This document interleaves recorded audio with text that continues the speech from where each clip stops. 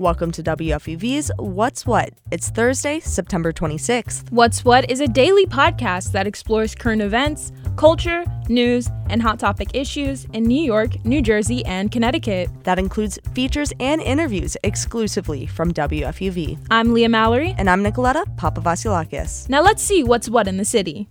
Earlier today, Mayor Adams delivered his second State of the City address in Flushing, Queens. He focused a lot of attention on violent crimes in New York City and wants to crack down on criminals who commit the same crime while out on bail. Those rates have skyrocketed in the past year, with criminals rearrested 3 times or more for burglary, robbery, and grand larceny.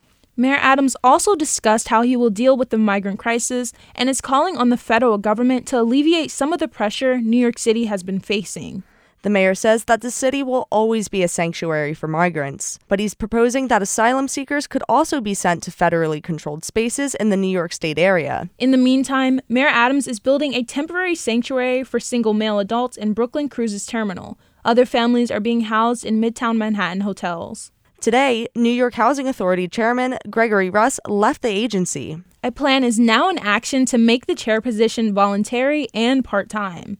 The decision comes after an investigation that found years of mismanagement and cover-ups for improper conditions. Last night, over 300 teachers in Paterson, New Jersey, stood outside the district headquarters to protest over their contract. The educators have been working without a labor contract since June, and their demands for a 15% pay increase have not been met. The teachers have threatened to go on strike if the district does not meet their request. Paterson teachers and the board have been negotiating for a year. There have been a few improvements for educators, but mediation efforts continue to take place. New York City Council members are rallying today to back 8 bills that would improve the MTA services in the city. WFUV's Emma Murphy has the story.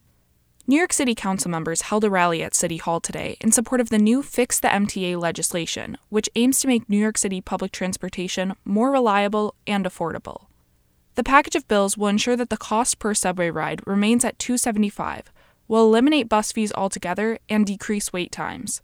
Councilmember of District 22, Tiffany Caban, stressed the importance of public transportation in the city. The MTA is key for public safety, for ecological sustainability, for street safety, for pedestrians and cyclists, and it's just very clear to everyone. It's so apparent that the MTA is vital to New York City. Councilmember Caban hopes this rally will encourage the state to prioritize the funding of this package. With WFUV News, I'm Emma Murphy. Donald Trump is getting reinstated. Not as president, but his Instagram and Facebook accounts will be reactivated. Meta Platforms is the largest media company in the world. They have decided to restore the former president's accounts 2 years after suspending him for praising protesters during the January 6th Capitol riots. The restoration will come with some parameters to prevent repeat offenses, Meta released in a public statement. However, this news has still brought tons of backlash, including rebukes from groups like the Anti-Defamation League, the NAACP, and Free Press. A new musical is hitting the stage in Queens in honor of Lunar New Year. It's called The Monkey King, a kung fu musical, and it's based off the 16th century novel Journey to the West. The show aims to put a modern spin on the classic novel while also representing the Asian community. You can catch the musical at the Queens Theater in Flushing Meadows, Corona Park on February 11th and 12th. Tickets are available on the Queens Theater website. The Grammy Awards are back, and we have a list of performers for you. Bad Bunny, Luke Combs, Mary J. Blige, Steve Lacy, Lizzo, and Sam Smith are among some of the household names that will take to the Grammy stage. More performers will be announced in the coming week. The Grammys are taking place in Los Angeles on February 5th. And on this day in music history, the Apollo Theater in Harlem had its very first live stage show in 1934, featuring jazz saxophone player Benny Carter. Today also marks the 3rd-year anniversary of NBA player Kobe Bryant's death. The NBA star and his daughter Gianna were killed in a tragic helicopter crash in California. In his 20-year career, Bryant won 5 NBA championships with the LA Lakers and won 4 All-Star MVP awards. And with more from the world of sports, we now turn to WFUV's Andrew Craneri. Last night in the NBA, there was a big matchup between the Brooklyn Nets and the Philly 76ers that finally saw the clash between superstars Ben Simmons and Joel Embiid. It was a great game with both stars going back and forth, leading to a close fourth quarter where the 76ers were able to secure the win. This was a highly anticipated matchup as both players were former teammates on the 76ers dating back to 2017 and touted as the next generation of superstars in the city of brotherly love. That was before Simmons had a very public falling out with the 76ers and sat out the entire entire 2022 season before being traded to the Nets. It's been a rocky start for Ben Simmons in Brooklyn, dealing with lingering injuries and controversies, but with a respectable performance last night, he's starting to look more like a reliable superstar for the Nets. Now, we've heard of players and coaches never getting paid what they're owed in their contracts. However, have we ever heard of a player or coach getting paid more than what they're owed? Well, that's exactly what happened when a recent LSU audit discovered that the college accidentally overpaid football coach Brian Kelly by $1 million during the first year of a 10-year, $100 million contract. It's a big slip-up for the college that says they are actively working to rectify the situation. For WFUV Sports, I'm Andrew Craneri. Thanks, Andrew. In a bid to make the city more sustainable, organizations are teaching NYC's youngest civilians how to compost. WFUV's Maya Sargent spoke to two of the organizations educating kids on why composting and recycling is so important. New York City has a goal to be zero waste by the year 2030. But that's hard to do in a city that's home to 8 million people. Now, two organizations are taking it into their own hands to jumpstart the process by teaching kids in schools how to compost. Kate Wimsett, director of Grow NYC's Zero Waste Schools initiative, says you might be surprised to know that the majority of waste from schools can be recycled. Up to 86% of the material that is coming out of schools can either be recycled or sent to a compost facility. It's 51% for compost and about 35% for other recyclable material. The Grow NYC Zero Waste program is currently focused on schools in the Bronx. After delayed development due to COVID-19, Kate says they are now getting all schools on board with the curbside composting program. This initiative will pop up composting and recycling bins where kids can deposit their food scraps and waste. This year, we'll be working with over 400, about 450 schools in the Bronx. It's a huge expansion, a first-time expansion of that program since 2019. The initiative will involve showing kids how to separate their items into composting and recycling bins.